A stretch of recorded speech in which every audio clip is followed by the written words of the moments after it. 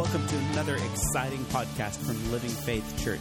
It's our hope and prayer that today's message will bring you closer and deeper to the heart of our Lord Jesus Christ. Now here is our lead pastor, Pastor Dean Hackett.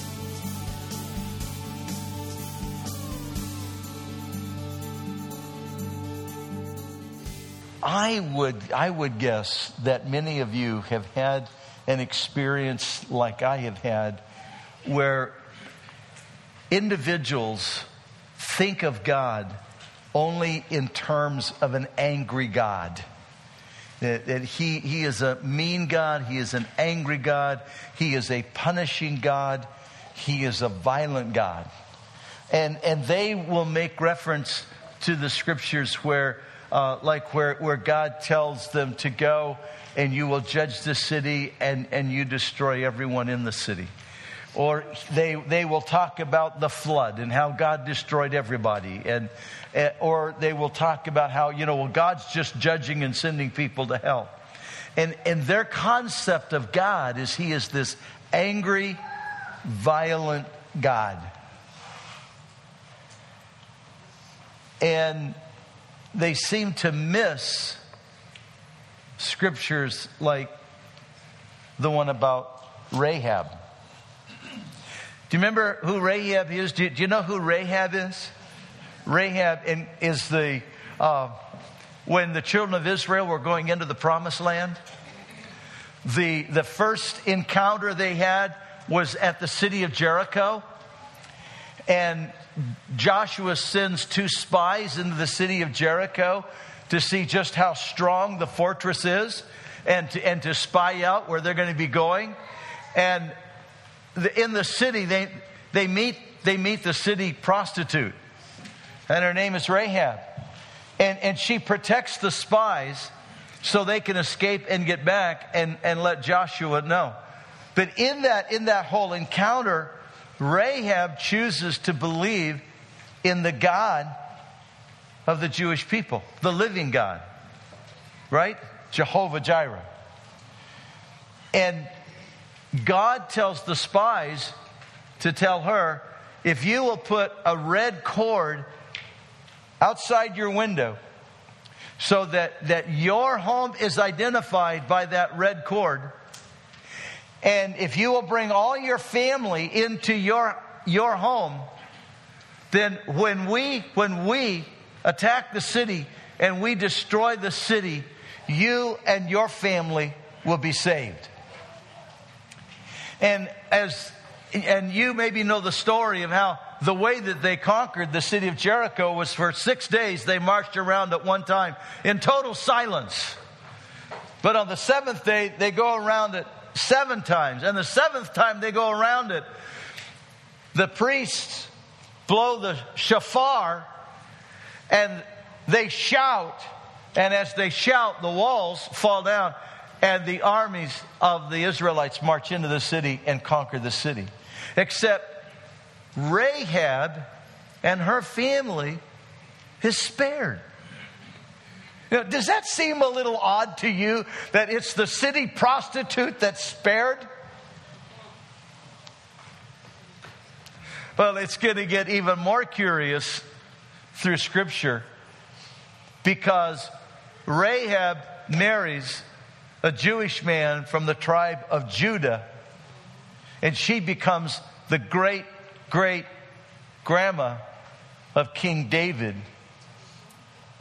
And she's even in the bloodline of our Lord Jesus Christ. Look at how Matthew records it in the Gospel of Matthew, chapter 1. And I forgot my pointer today, so we're going to have to do it without the bouncing ball. Can you guys read Scripture without the bouncing ball? Okay, here we go. All right, everyone together.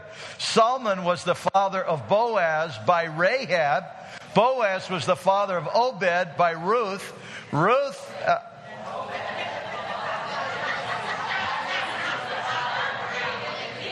Okay, good. The pastor can't read it without the bouncing ball. But you guys did really, really good. Give yourself a hand.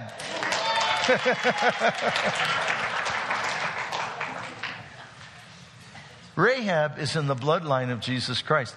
Because this is taken from the Gospel of Matthew chapter 1, where Matthew is giving the royal bloodline of Jesus Christ. And here's Rahab. Isn't that amazing? On another occasion, our Lord Jesus Christ has to make a journey north through Samaria. Now he's going to go back to the region of Galilee. But the easiest trip back north through the region of Galilee is to go downhill 3,000 feet from Jerusalem to Jericho, and then walk north through the Jordan Valley back to the Galilee area. That's the easy trip. The difficult trip is going straight north from Jerusalem through all of the mountain region and the area of Samaria.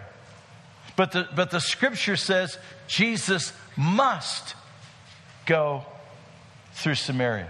He was feeling a call because he knew there was a divine encounter waiting for him. And as he goes north through the region of Samaria, he comes to the small community of Sychar. And there is a well there that Jacob, yes, that Jacob whose name was changed to Israel, Jacob, the father of the 12 tribes of Israel. Jacob had dug that well. And Jesus stops by that well because there's a divine encounter coming. You see, in the city of Sychar, there is a woman who's been married 5 times. And she's living with a man, and they're not married. And she's not accepted in the city. And so when she draws her daily water, instead of going to the well inside the city, she goes to the well of Jacob outside the city, because she's an outcast. But she's not an outcast to Jesus. And Jesus encounters her. And she receives salvation that day.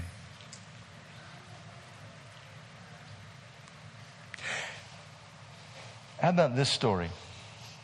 Jesus is in the city of Jerusalem.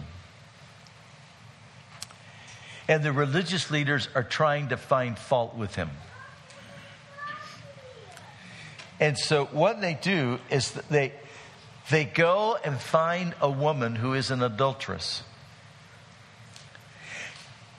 And she's even meeting with one of her men, or the man. We're not told if she had several men or if she just had one boyfriend beside her husband. But she's with her man, and the religious leaders come and take her out of that situation, and they bring her to Jesus.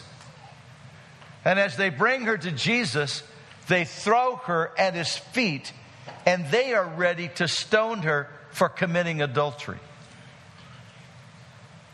Because one of the curious questions that I have in my mind is, number one, how did they know this woman was an adulteress?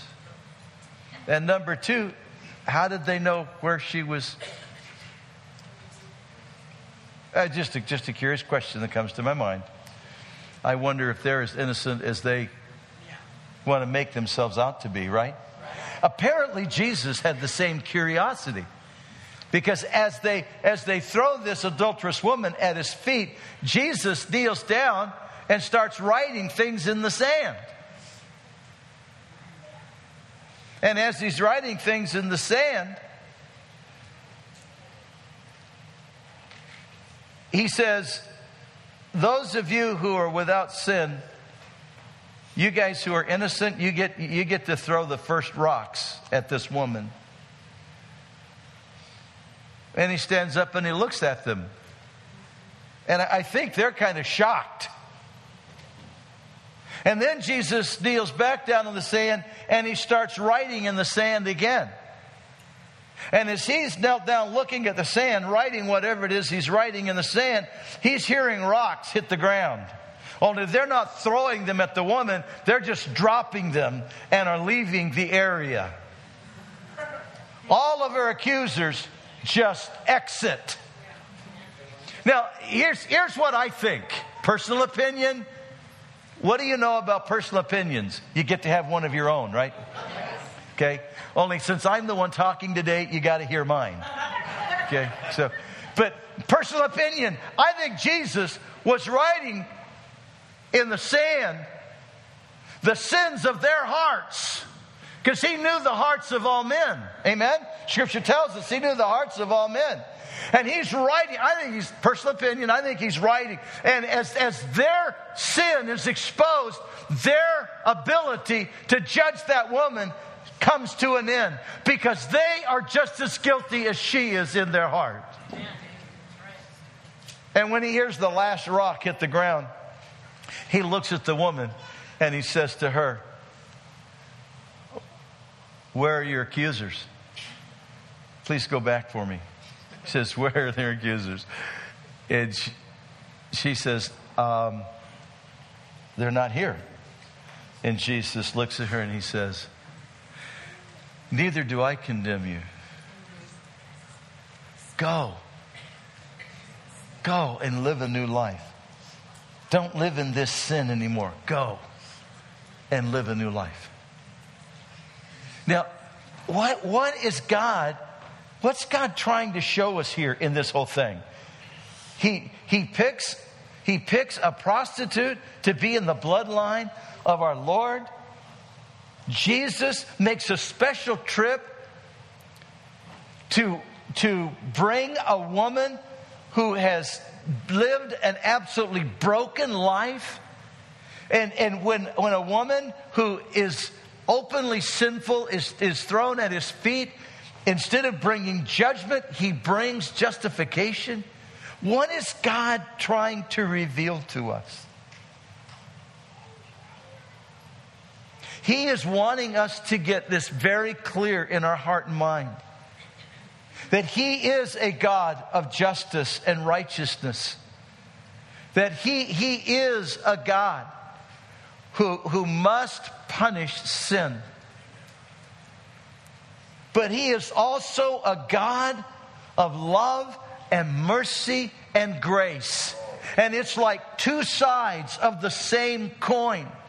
There is one God eternally existing in three persons, the Father, the Son, and the Holy Spirit. And he is a God of holiness. He is a God of justice. He is a God of righteousness. And therefore he must punish sin. But he is a God of love, mercy, and grace. And he created us in his image. And he did not create us to live under the curse. He created us to live the blessed life. And so his love, mercy, and grace requires of him that he seek us out and bring us to reconciliation. He is that God. Amen? Amen. And that confuses people. That confuses people. They struggle with it. They struggle with it. And I can understand why they struggle with it. But I want you to know something. Almighty God has made it really clear to you and I that he desires you to live the blessed life, not under the curse. We live under the curse only because we choose to live in sin rather than live in righteousness. But God's made it possible. And the reason that God has made that possible to you and I is because he realizes we have a very real, very serious, malevolent enemy who Jesus said these words. He says, "The thief comes but for to steal and to kill and to destroy." And so you have a very real, malevolent enemy that wants to destroy your life. He comes to steal, to kill, and to destroy. He hates you, and he wants to destroy your life. And he has two primary weapons to do that. The first is his lies and his deceptions that he brings to try and bring deception and wrong choices into your life. And so he sends thoughts, or he'll send temptations your way to try and coerce you to making choices that will bring destruction into your life. Choices that will wound you and hurt you. And he brings those in your way. And so he will send things your way that will look really good. That may even look like that's a really good choice to make. Or that's a really good friend to have. That's a really good person to hang out with. He is trying to deceive you into making choices. Oh, you know what? I have to do that. We won't. Our business won't be able to go forward if we don't do that. And he sends these things your way to get you to make choices that he knows will bring wounding into your life, bring hurt into your life, that will steal from you your reputation, that will steal from you your peace, your safety, that will steal from you your sense of well-being, your sense of self-worth, that will steal from you the best life and actually bring you under the curse. He will send those your way. If he can't do that, then he will send people your way with evil intent, with evil motive, with evil desires, with evil passions. Folks, listen, there are very real evil people in the world. How else can you explain people that will knowingly, willfully do things that will damage and hurt and wound other people? People that are filled with greed, and so they will develop product that they in their life know will hurt people and even destroy lives, bring cancer, bring disease, or bring destruction into the life. How else can you explain people that will make the choice to manufacture or market narcotics, knowing it's going to destroy people, knowing it's going to destroy lives, but they will do that? Folks, that's evil. That's evil. They may use all kinds of ways of justifying it, but it's evil. How else can you explain people who will openly capture little girls and put them into the sex trade? How else can you explain people that will develop gangs to try and take over and control neighborhoods and control business areas through threats of violence and destruction? These are evil people. There are people that unfortunately are even in our family lines that are evil people that will touch inappropriately and do inappropriate things. And the enemy sends these people into our lives to try and bring destruction, to wound, to hurt, and to bring destruction. People that will drink and drive, knowing very well that they very well could create an accident that could wound and change a person's life for the rest of their life here on earth, or even take their life through drinking and driving. Very, very evil things from the enemy. The enemy will cause people to do those things to bring destruction into people's lives, so that through that wounding in their life, they live under the curse instead of under the blessing. And here's how it goes. I call it the enemy's cycle of destruction. Would you go to that for me, please? I think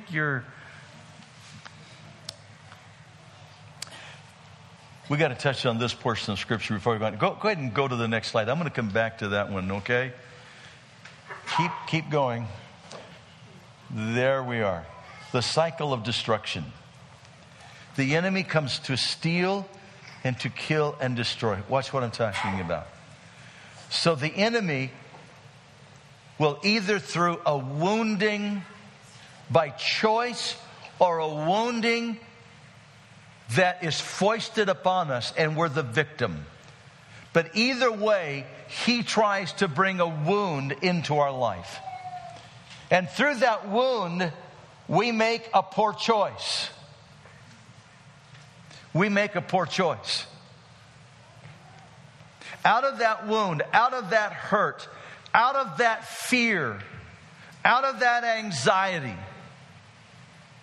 out of anger, out of resentment or bitterness, out of a sense of vulnerability, abandonment, or low self-worth, we make a poor choice. And out of that poor choice, then, we suffer yet another wound. Out of that poor choice, we suffer yet another wound. And that wound just heightens our fear, our anxiety, our worry. It heightens our insecurity. It heightens our sense of low self-worth. It heightens our anger, our resentment, our bitterness. And we make yet another poor choice. And out of that poor choice, we suffer an even deeper wound. Yeah. And the cycle goes. You tracking with me?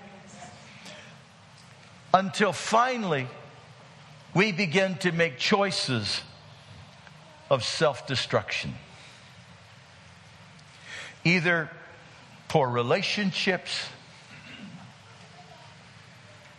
or the choice of our own self-medication through alcohol, or through narcotics, or through prescription drugs, or through self-destructive lifestyle of behavior that is just self-destructive, or through things like agoraphobia, or other things where we just tunnel in life and isolate ourselves from everything else.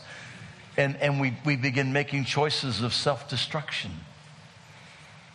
The enemy, stealing, killing, and destroying.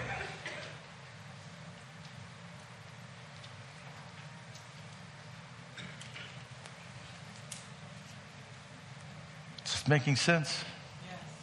I want to tell you go to the next slide for me. One of the worst things that's happening right now is this television program. The enemy is using this television program. First of all, it is an evil person that would even put this out for public consumption. And if you don't know what this is, 13 reasons why. It is a television program that glorifies suicide. And teenagers all across the nation is flooding to this program, and they're acting it out. It's evil to the core. But it's the enemy destroying.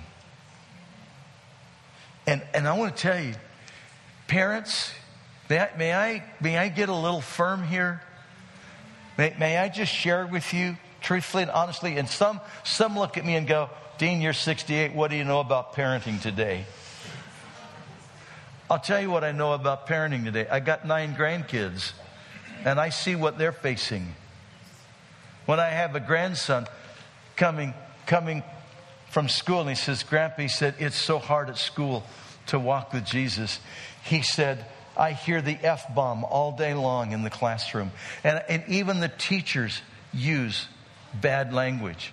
He said, and he's talking about how they talk about human sexuality. And it's there. Dear ones, I want to tell you, there comes a time when, as a parent, you pick a spot or a drawer or a table or a counter, and you say, all phones, iPads here from this time all through the evening. And you set a specific amount of time your child gets to use. And only a certain amount of time every day. And when your kid comes in and says, but that's my phone, you can't tell me what to do with my phone. You look at them and you say to them, I buy your clothes. I buy your food. You live under my roof. You liveth under my roofeth, and you doeth what I saith. Get it?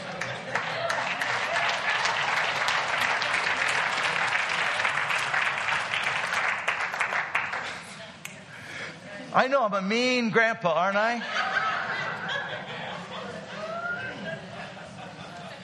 I'm going to tell you, there is no way on this green planet that my child growing up today would have their own television and internet in their room. Not on your life. This is why. This is why. Folks, there are very real people out there that want to destroy your child. They're on the social media. They are trolling for your daughter. They're trolling. If you better protect them, you better help them learn how to make wise choices.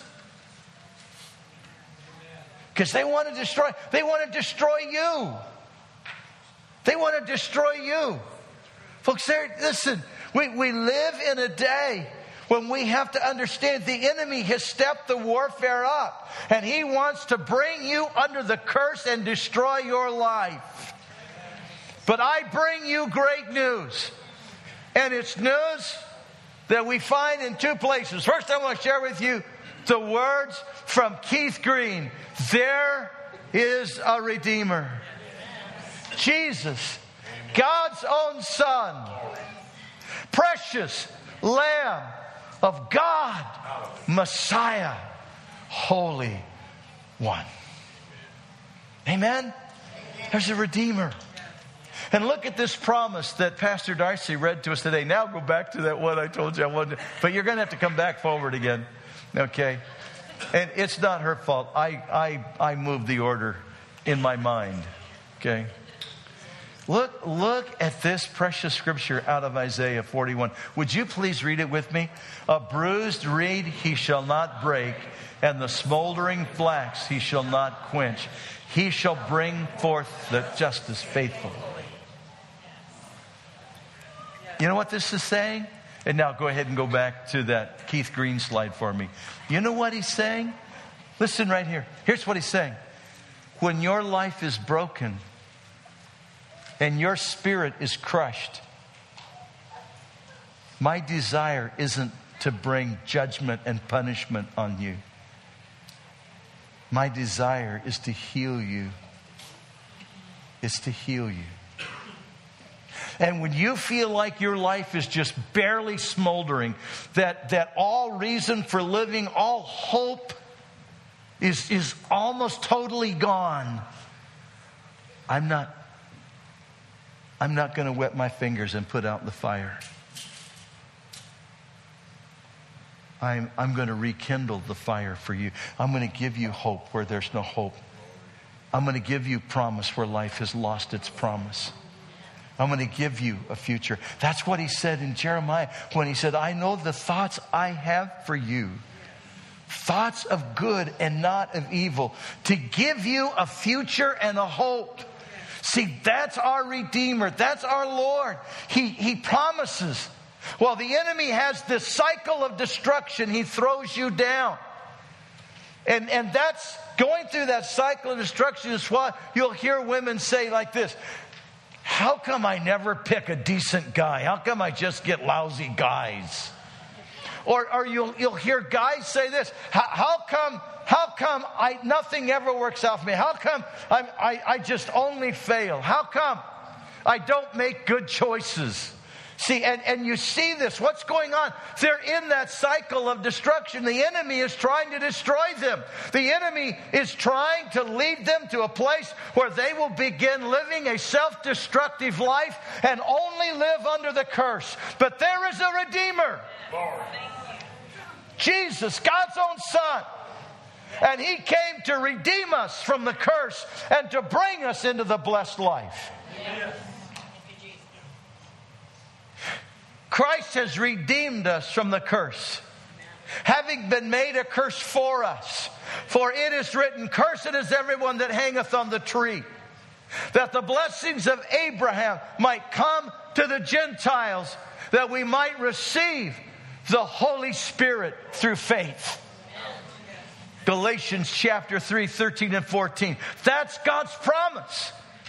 He wants us living the blessed life, not the cursed life. And I want to speak just a moment to every woman in this room, especially if you've been abused, verbally, physically, or sexually. And by that very statement right there, I'm speaking to at least 55% of the women in this room. I've spoken at conferences where there's been 1,000 women, and 75% of the women in that room come in that category. I want to speak to you for just a moment. And I want to tell you, God's promise from the book of Hebrews is this: He saves to the uttermost. See, He doesn't just forgive everything you've done wrong. Now, that's wonderful. If that was all there was to it, that would be good. Amen? I don't know about you. When I came to Jesus, and I was only a sophomore in high school when I came to Jesus, but I got to tell you, I had lived really, really, really bad. And I had a list that was so long, I wasn't sure anybody could ever forgive me. In fact, I truly thought I was a throwaway human being. And I want to tell you, if that was all I got, was everything I'd done wrong was wiped away, hallelujah, that was awesome. But see, that's not all He promises. See, Jesus' words, listen to the finishing of that scripture. The thief comes but for to steal and to kill and to destroy. Jesus' words, Jesus speaking, Jesus Christ, the Messiah, the Lamb of God, our Redeemer, saying, but I have come that you might have life, and that more abundantly. Well, how can He give us life more abundantly? Because He saves to the uttermost. See, Jesus isn't here just to patch up your old life. He wants to give you a whole new life. Go ahead and go to the next slide for me. A whole new life. Jesus called it being born again. Remember what He said to that religious leader? And if you're not familiar with this, there was one of the key religious leaders in the city of Jerusalem. His name was Nicodemus. He was a very wealthy man. He was a member of the Sanhedrin. He was one of the leaders in the Sanhedrin. And he came to Jesus by night because he wanted to know more about Jesus and who He was and what He was doing. Because he was seeing things that made him think this might truly be the Messiah.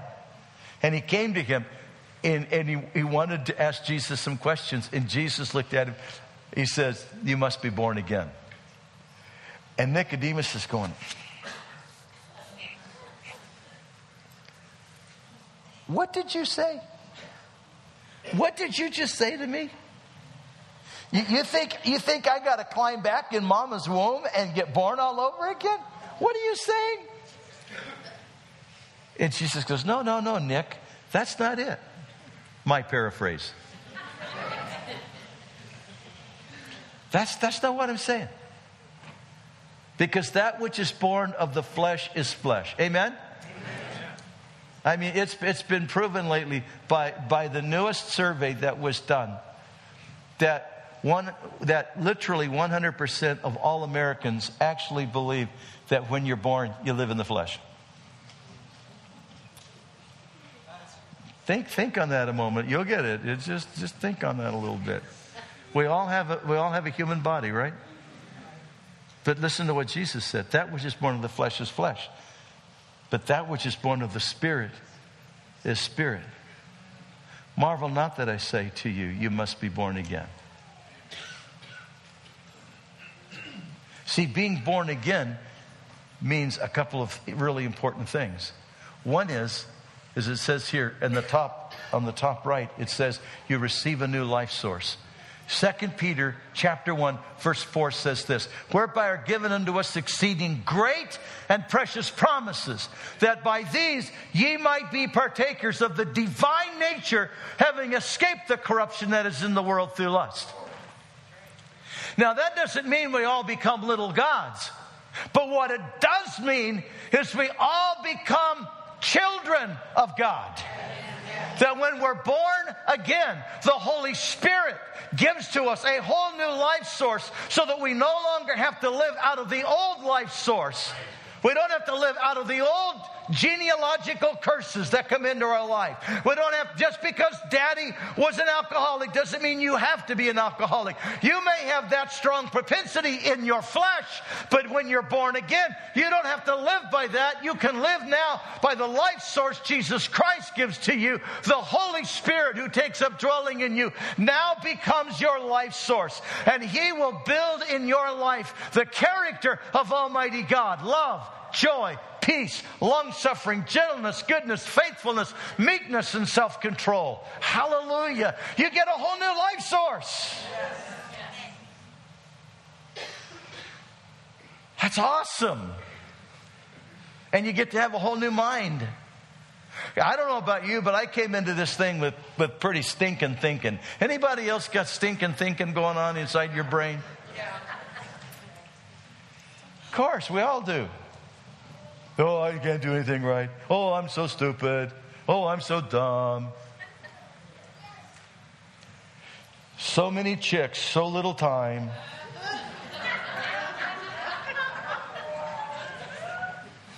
Come on. Stinking thinking. That will kill you. It will kill you. It will steal from you, and it will kill you. And the Lord Jesus Christ makes it possible for us to have a whole new life source and to have our mind renewed so that we think from God's perspective. That's incredible. The hope that brings to you, dear one,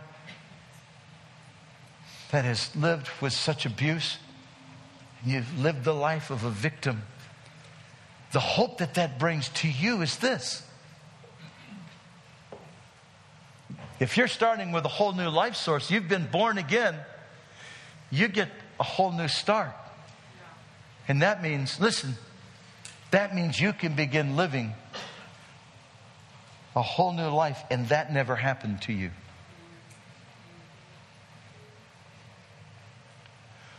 Juan and I have worked with somewhere between 2,000 and 3,000 victims. And we've watched it time and time and time again.